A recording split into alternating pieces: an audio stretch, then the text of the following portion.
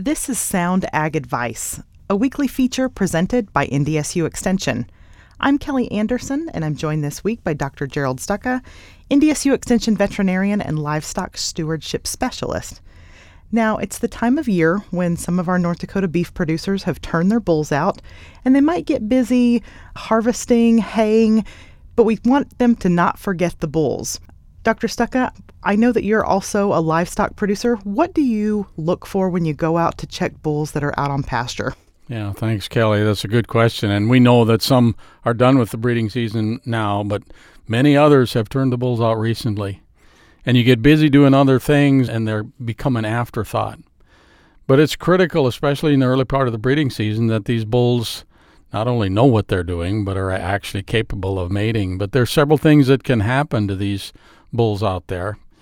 The first thing that I do when I go out and check is I want to make sure they're there. Are they there, and are they in shape and in condition to be able to breed? Or are they missing, and I might spend some amount of time just trying to find them? Or do I find extra bulls in the pasture that shouldn't be there? So that's an issue as well. But what I'm looking for is bulls that are active with the cows, that they're not laying off by themselves, which they will do later in the breeding season when perhaps they think they're done. But they shouldn't be laying around now. They should be acting right with those cows. And if they're not, if they're off by themselves or if they're lagging behind, what's the reason? Could be an injury, could be a disease condition like foot rot, could be pink eye. So we got to be mindful of all those things. That's one of the most important things I can do when I go out and check cows and calves, is to make sure the bulls are doing what they're supposed to do. If we suspect one of our bulls is unhealthy, what should we do? Yeah, proper diagnosis. And so most of our producers are pretty well in tune with making a diagnosis of pink eye. You know, it's where you got an infection in the eye. It tears. You got tears coming down the side of the face. We call it photophobia, which just means it's painful in the sun. So you got an eye that's trying to be partially closed because it's painful and there's a lot of tearing coming on. Most of the time, that's going to be pink eye in a pasture setting. It could also be just a foreign body that's lodged in the cornea, like sometimes we get. But if you have more than one, it's usually a diagnosis of pink eye. That should be treatable provided you catch it early enough. And the other one, of course, is foot rot. Now, sometimes we tend to think that all lameness is foot rot. Not necessarily. There are several different diagnoses that can be made regarding lameness. Is it an injury? Is it actually the foot or isn't it? Is it a crack in the hoof that's become infected? Foot rot is pretty classic in that the animal is severely lame. The bottom of the foot, just the skin and soft tissue just above the hoof, will be swollen. I mean, dramatically swollen. And if that's the case, the diagnosis usually is pretty clear. It's what we call foot rot.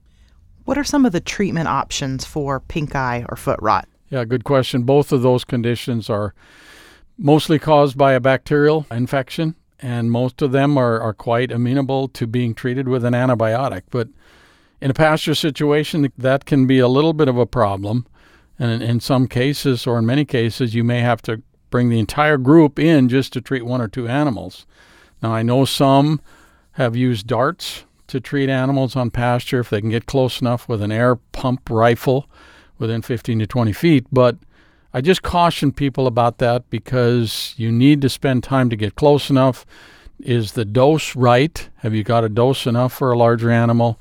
And is it delivered properly? There are some studies that indicate that you're really not getting the right dose. It's not the right amount actually into the animal. And so it's way less than second best to dart an animal for some of those conditions. The best is to actually provide restraint and put the right antibiotic or the right dose into that animal.